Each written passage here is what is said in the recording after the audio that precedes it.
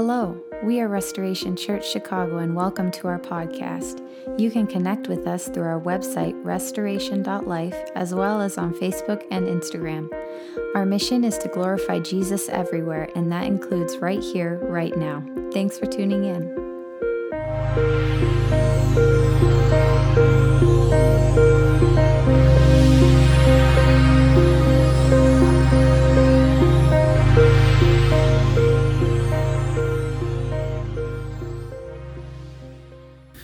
Good morning. How's everyone doing? Awesome. So it's been a great season for Colleen and I learning how to raise more than two kids at the same time. And first of all, I'd just like to thank all of you who have been so supportive of us as we've transitioned to this new season, whether it's been bringing us meals or praying for us or supporting us here at Restoration. We're truly thankful for everybody's support. Something that we're realizing about both of our older kids right now in this season is there are two things that are most important to them: dessert and TV. We try to limit the amount that they get of both of these things, especially at certain times of day. But so if they ask for either of these things, our response is usually not right now, but later, right? But because of schedules, there are times where our kids will go maybe a week or 2 weeks without one of these things. And you can tell when they're asking, they're starting to wonder, will there ever be a later at all, really? They'll either react poorly as soon as we tell them not right now, but later, or they'll begin to ask for an exact time and day of when they'll have either dessert or TV again. And even though they don't know how to tell time or know what day it is, I know that our kids do trust us. They trust that we will take care of them, but when it comes to fulfilling their entertainment needs and desires, we lost their trust sometime over the past year or two. So while I was reading through the story of Joseph again in preparation for this sermon, it's clear that Joseph trusted God and his promises for him. Even when circumstances proved challenging and when things didn't go as expected, Joseph still eventually demonstrated trust in God. And we don't know all the details of Joseph's experience or everything that Joseph felt during each of the different circumstances he endured, but we do see that eventually his actions and words reflect this trust in God and his promises, even up to his final words. This morning, I want to ask us as a church, and myself included, do we truly trust God and his promises for us? Maybe for some of us, it's easy to trust God in some areas of our lives, but it's hard for us to trust God in other areas. Maybe some of us are finding ourselves in situations right now where it's hard to see where God is in it, why he would allow a certain thing to happen to us, or if we can trust him to carry us through the situation. And today, I'm hoping that through the life of Joseph, we'll be reminded that our God is completely trustworthy. He always keeps his promises. Our God is not a forgetful father like I am a lot of times with my kids. He doesn't change his mind based on our behavior. He is not surprised by new roadblocks that arise. So we won't have time to discuss all the details of the life of Joseph today, so I'd encourage each of us to read through the story of Joseph again this week. You can find it in Genesis 37 through 50. And it sounds like a lot of chapters, but they're short chapters. So I'd encourage us to read through them because there's a lot there that we won't get through. So just to get started, a little bit about Joseph. We already know the story of his life. We've all heard it growing up. There's been movies made about it. I don't think VeggieTales ever made a version of it, but maybe they did. But I just want to take some time to give a brief summary of his life. So it's, first of all, fresh in our minds, and there's going to be a few key themes that we're going to discuss later on that are important, that we can apply to our own lives. So Joseph was the son of Jacob, as we know, who was the son of Isaac, who was the son of Abraham. And as we remember, God made a promise to Abraham that he would make him into a great nation, that he would bring him to a promised land. And he directly reaffirms this covenant to Jacob, who was Joseph's father. So you would imagine that Joseph grew up hearing about these promises. Genesis 37 tells us that Joseph was one of 12 sons of Jacob, We're told that because he was born to Jacob in his old age, he was Jacob's favorite son. And as a physical symbol of this love, Jacob made an ornate, multicolored robe for Joseph. And chapter 37 tells us that when his brothers saw that their father loved Joseph more than them, they hated him. They couldn't speak anything kindly about him. Joseph was also sent by his father to keep account of how well his brothers were doing at their shepherding duties, and he would make it known if they were not doing a good job. So he was basically a professional tattletale. So when Joseph was around 17 years old, he was given two different dreams, which basically described how one day his family would bow down to him. And Joseph probably knew at this point that his brothers hated him, right? But for some reason, he still decides to tell his brothers these dreams. And for them, that was the final straw, right? He obviously was favored and spoiled by their father. He was a tattletale, as we mentioned, and now he's claiming that one day each of them would bow down to him. One day when Joseph was sent to check on his brothers, they saw it as an opportunity to get rid of him. And to avoid having Joseph's blood on their hands and also to benefit for themselves, they decided to sell him into slavery and lead their father to believe that he was killed by a wild animal. Joseph eventually ended up in the house of Potiphar, where surprisingly he prospered, right? There was success in everything he did. Potiphar, noticing this, put everything in his household under the charge of Joseph.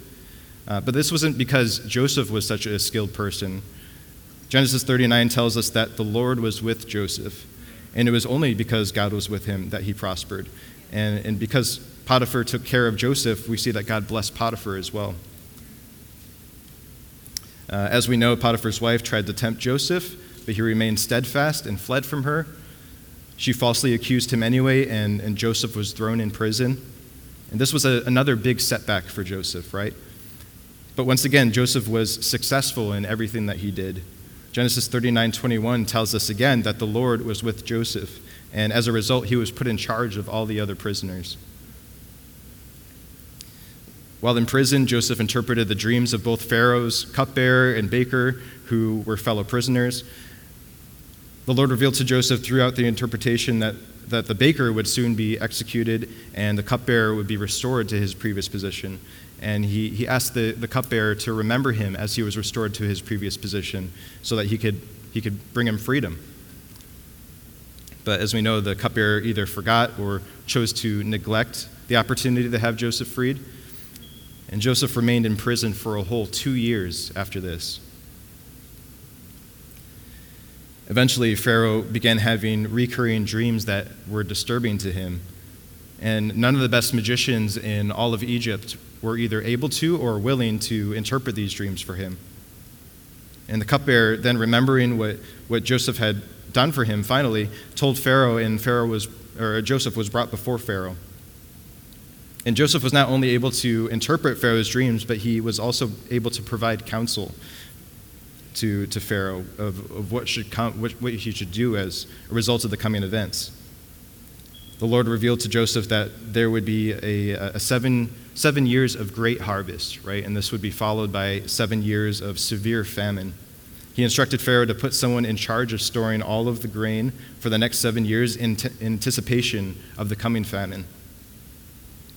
And once the famine did come, not only would Egypt have enough for their own people, they would also be able to provide for the surrounding towns and villages. So recognizing that God had revealed this to Joseph, Pharaoh put Joseph in this position, and just like Potiphar put his entire household under Joseph's care, Pharaoh put his entire kingdom under Joseph's care. And Egypt prospered even more, as we know, throughout the famine. The things that Joseph prophesied came true. Eventually, Joseph's brothers came to Joseph to buy grain from Egypt, but they didn't recognize it was Joseph. And after some testing, Joseph reveals who he is to them. He invited his brothers and their families to move to Egypt, and they all did, including Jacob, who was still alive at the time. And in a sense, they all lived happily ever after, right? In chapter 50 of Genesis, we're told that in Joseph's last words, he reminded his family that one day they would be brought from Egypt into a promised land. And he was so convinced of this that this would come to be that he made his family swear that they would bring his bones to the promised land when the time came. So that's a very brief summary of the story of Joseph. Again, the reason I wanted to take some time to summarize the story first is because there's a few key themes that appear throughout his life that we can learn from and apply to our own lives today. It's easy to read the story of Joseph and to think that he's the hero of the story, though, right? He's the one who is the main character of the story, right? He is the one who provides the counsel to Pharaoh and saves all the people from hunger. But really, he was just the supporting character, as you mentioned earlier. God is the hero of this story. In the midst of everything that is happening to Joseph, God is working out a divine plan within Egypt and the surrounding towns, and is saving them from a huge famine. The only reason that we're hearing about Joseph is because God chose to use him and to work through him, and because Joseph chose to trust God and to obey God throughout the different circumstances that he faced. So it's really for our benefit that Joseph is the focus within most of the story, so that we can learn from his life and from his decisions. We mentioned earlier that the book of Genesis doesn't really tell us what Joseph felt or how he reacted to the different circumstances and setbacks that he faced. We don't know how he reacted to his brothers throwing him into a well and eventually selling him into slavery. But Joseph was human, just like us. In a moment, he went from being the favorite son and spoiled in a large family to a kidnapped slave who was completely alone. We can imagine that this was shocking to him and devastating, hopeless even. We can imagine that he began doubting the dreams that he had and the promises that God had given him growing up. We aren't told how Joseph reacted when he was falsely accused by Potiphar's wife and thrown in prison. He had now gone from favorite son to kidnapped slave and now to prisoner. We can imagine that any hope that he had in the status that he gained in Potiphar's home, it was now gone. So the hope that he had in that was now gone. And we aren't told how Joseph felt while he was in prison. He was either forgotten or neglected by the cupbearer who had the opportunity to bring him freedom but didn't. And Joseph remained a prisoner for a whole 2 years with no end in sight. But the lesson for us in Genesis is that Joseph didn't stay in this hopelessness. He didn't stay in these emotions, right? He doesn't give into the hopelessness or abandon his faith. At some point, he always comes back to trust in God. When Joseph was sold into slavery by his brothers, he could have given into hopelessness. He could have chosen to fight against the injustice he was facing, refuse to work and suffer the consequences. But he didn't do that. Instead, he went the extra mile and served faithfully in the household of Potiphar. When Joseph had the choice between listening to Potiphar's wife and obeying God, he could have chosen the easy route and obeyed Potiphar's wife, but instead he chose to refuse any compromise to his moral standards, and he was thrown in prison as a result. While in prison, Joseph could have seen his current position as rock bottom, right? With no clear end date to his prison sentence, he could have either just given up and waited to be executed or waited to be released sometime in the future. But instead, he remained steadfast while in prison even and demonstrated continued trust in God by serving faithfully there. Joseph had no clear way of knowing when or if a light at the end of the tunnel would come. He did not have any guarantee that the dreams that he had when he was 17 would come to fruition. But even still, he chose to trust God and to live in a way that demonstrated this trust. And in the same way, we as Christians have a similar choice every day. We may not be sold into slavery by our families or thrown into prison like Joseph was, but we're faced with challenges every day that test our faith and our trust in God. Some of us might be in situations right now that seem hopeless. And I'm not talking about the hopelessness of will this sermon ever end. Some of us have been facing situations in our homes, in our places of work, in our health, where we're starting to wonder, can I still trust God with this? Can I trust that He has a purpose for this situation, for having me where I'm at right now? Can I believe that I'm not alone in this situation? And this morning, I want to encourage each of us through the life of Joseph that, yes, we are able to trust him still. We can assume that Joseph wasn't born with this type of trust, right? It was probably a journey for him to get there, just like it will be a journey for us to get there as well. So there are three areas of faith that Joseph demonstrated within his circumstances that I'd like to mention this morning. First of all, Joseph had faith that God would never leave him. So when we first see Joseph enter the household of Potiphar, the first thing that we're told is the Lord was with Joseph. And the chapter tells us this around 5 times. What we can learn from this is, first of all, Joseph wasn't alone, right? He might have been taken from his family, from everybody that he knew. He might not have known anybody in Potiphar's home or in prison or in Pharaoh's palace. But through all of this, Joseph learned that he was never alone. God was always with him. Just picture yourself in Joseph's shoes for a second. Can you imagine if you had been taken away from your family, from everybody that you knew? That'd be terribly lonely, wouldn't it? But despite the situation, Joseph learned that he was not alone during these times. And the hopeful news for us today is that the same God that was with Joseph in all of these places is with us today. He's the same God who in Deuteronomy 31:6 has said to us, "Never will I leave you, never will I forsake you." And we as Christians have even more access to God than Joseph did during this time, right? Those of us who have been saved have the Holy Spirit in us, God himself in us. So we can seek him in the times where we feel alone, and he will be there to comfort us. We can seek him when we need wisdom, and he will be there to lead us. For those of us who have been saved, though there will be times in our lives where we feel like despairing, where we feel hopeless or angry, we don't need to stay in this place. I'm not saying that we won't feel these emotions, right? But we can have faith that we're not alone in this battle. We have a God that is with us in it, who not only knows our situation and knows what we need, but he also loves us and wants what is best for us.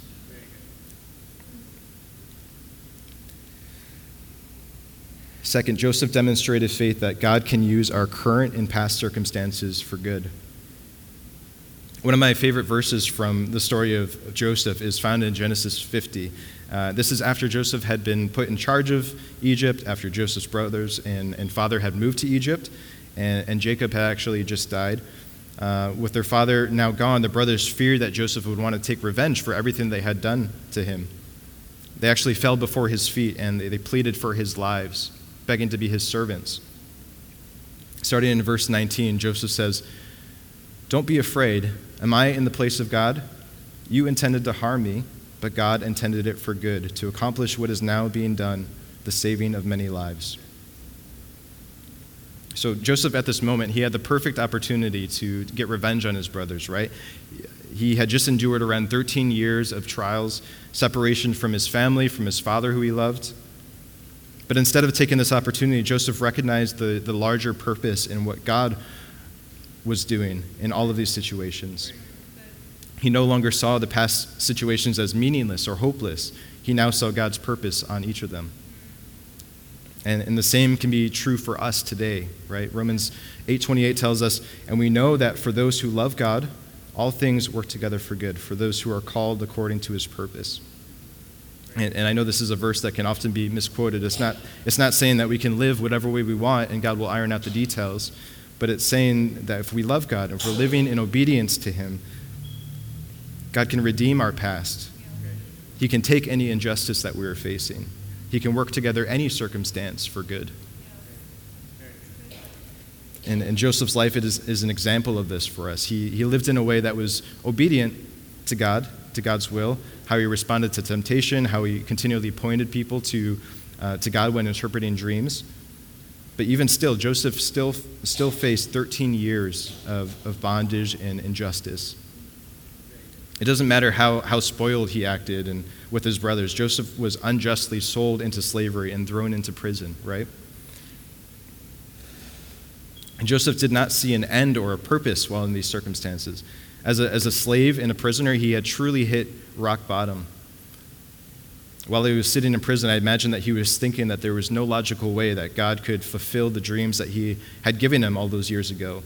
He had no way of knowing if freedom would ever come, when his trials would end, or what purpose they served.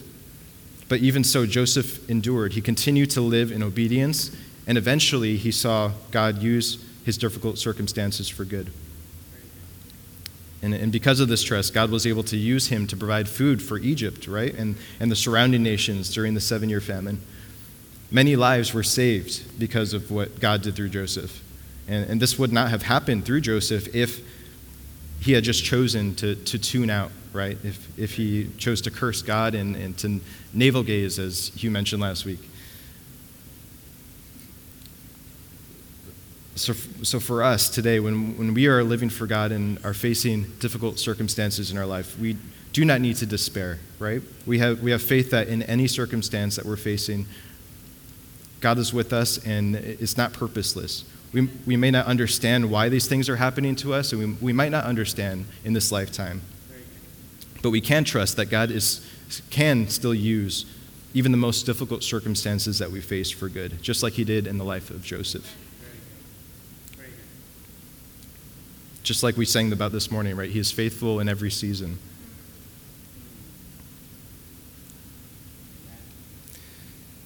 Finally, Joseph's faith shows us that we can have faith in God's promises for our future. As we saw earlier, Joseph's last words to his family were about God's promises to the Israelites. God had promised that he would bring the descendants of Abraham, Isaac, and Jacob to a promised land, and Joseph believed these promises. He believed it so much that he made his family swear that they would bring his bones to the promised land when the time came. And this act of faith is actually what the author of Hebrews highlights in Hebrews 11:22 when he's commending the faith of Joseph, right? He says this, "By faith Joseph, when his end was near, spoke about the exodus of the Israelites from Egypt and gave instructions concerning the burial of his bones." So Joseph here, as we know, was speaking about the coming exodus of the Israelites that would be led by Moses eventually. And he spoke about it not because he had experienced it or he knew the details of it, but simply because he had faith in God's promises for the future. And this is an example for us today of how we can trust in God's promises for our future, right? He promises to us that those who are saved will one day be freed from our current circumstances, and we will spend eternity with him. And these are not promises that we need to earn, right? Joseph's last words to his brothers were this. He said, "I am about to die, but God will surely come to your aid and take you up out of this land to the land he had promised an oath to Abraham, Isaac, and Jacob." So there's nothing here about how any of the Abraham, Isaac, or Jacob earned the promised land or how they were inheriting it because they deserved it, right? It was simply because God is fulfilling his promise to Abraham and his descendants. What we see here is Joseph has faith in God's unmerited grace to bring what he has started to completion. And we today are also recipients of this unmerited grace, right? The same goes for God's promises to us today. He promises a future with him to us, right? He promises to always be with us and to never leave us. And these are not promises that we need to earn. They're simply because of his grace, his mercy, and his love for us. None of us have ever done anything to deserve this love, but he freely offers himself to us. Just like it says in 1 John 4:10, "This is love, not that we loved God, but that he loved us and sent his Son, Jesus, as an atoning sacrifice for our sins." So how should this love and trust affect the way that we live now?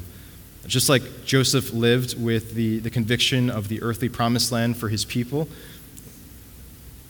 we should live with an even deeper conviction of the eternal promised land that we have ahead of us. We've spoken in previous sermons about what it means to live with an eternal mindset. It's the understanding that of the reality that our time here on earth, though it might seem long now, is really only a small slice compared to the length of eternity. But the choices that we make now in this small slice of eternity affects our eternity, right? As most of you know, we recently had a son, and we've named him Grayson. And Colleen and I believe that this name was given to us by God, but we didn't quite have the confidence of the meaning of the name when we first, when we were considering it, even up to the point of putting it on his birth certificate. It literally means son of a steward. And again, it didn't mean much to us. But shortly after we announced it, one of Kalina's family members sent us this verse from 1 Peter 4. It says this, "The end of all things is near. Therefore be alert and of a sober mind, so that you may pray. Above all, love each other deeply, because love covers over a multitude of sins. Offer hospitality to one another without grumbling. Each of you should use what gift you have received to serve others as faithful stewards of God's grace in its various forms." And it goes on.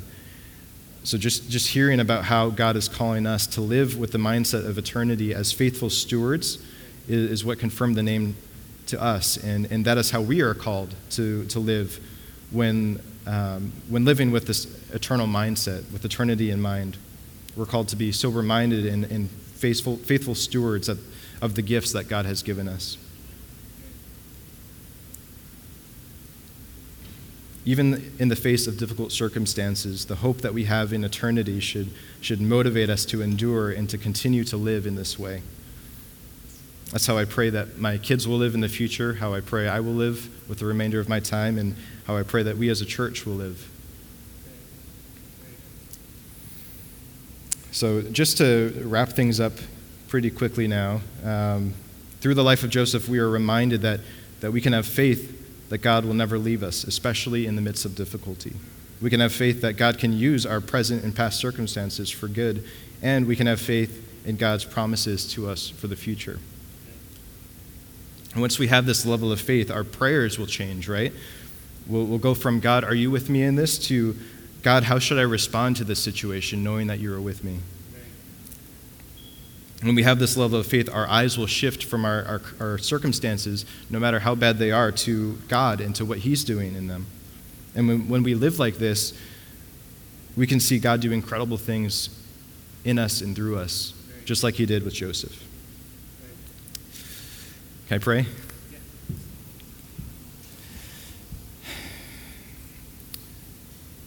God, thank you for this morning. Thank you for the story of Joseph, for his life, for what you were teaching us through it, for the faith that you gave him all those years ago.